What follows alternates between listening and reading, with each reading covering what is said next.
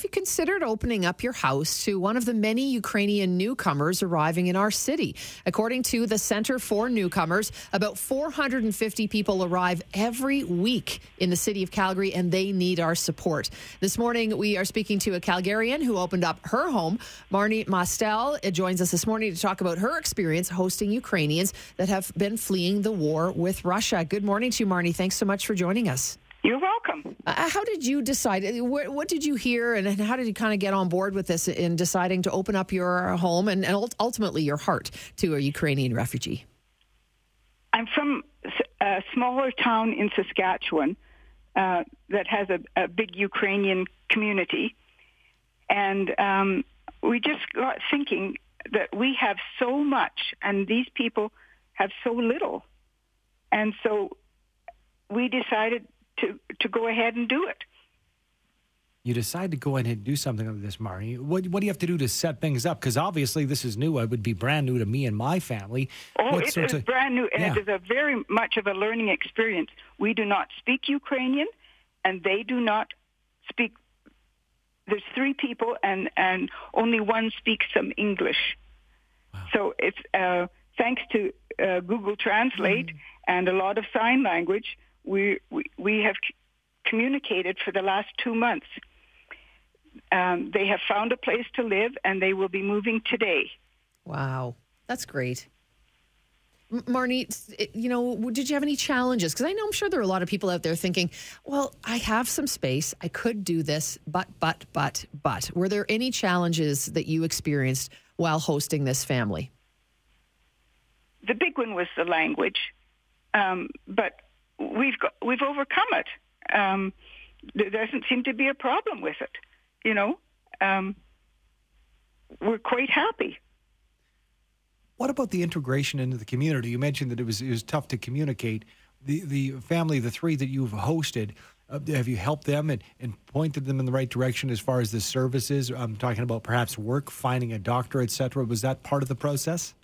My husband has done a lot of driving for them, driving them to get their Alberta health card, their bank accounts, their phone cards.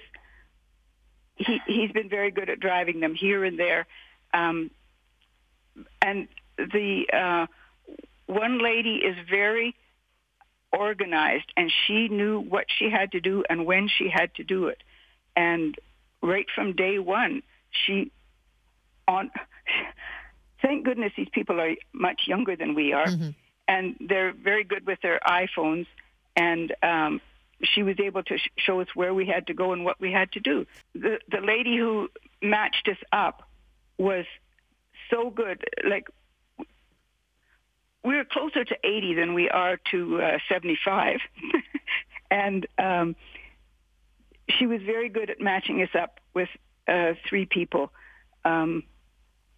and organized.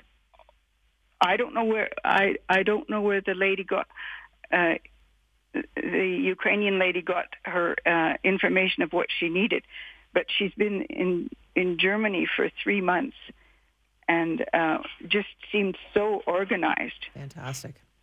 And we went to the airport and got them and brought them right to the house. Wow.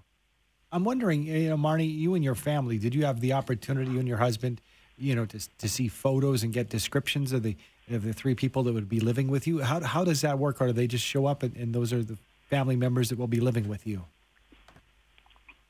They told us the name of the people, and we went to the airport with their name written on a piece of paper. And we had their email address. And so we had emailed them and sent them a picture of us so they knew who to expect. And they, in turn, sent us a picture of them. I love that you did this, Marnie. Thank you so much for sharing your experience. Maybe this helps, to convince somebody who's thinking of it, just wasn't quite sure. But with 450 people arriving every week from Ukraine here in Calgary, we need people to open up their homes just like you did. Thanks so much for joining us. You're most welcome. Appreciate it. Marnie Mastel is one of the members of a family that hosted 3 Ukrainian refugees in her home, and you can do it too.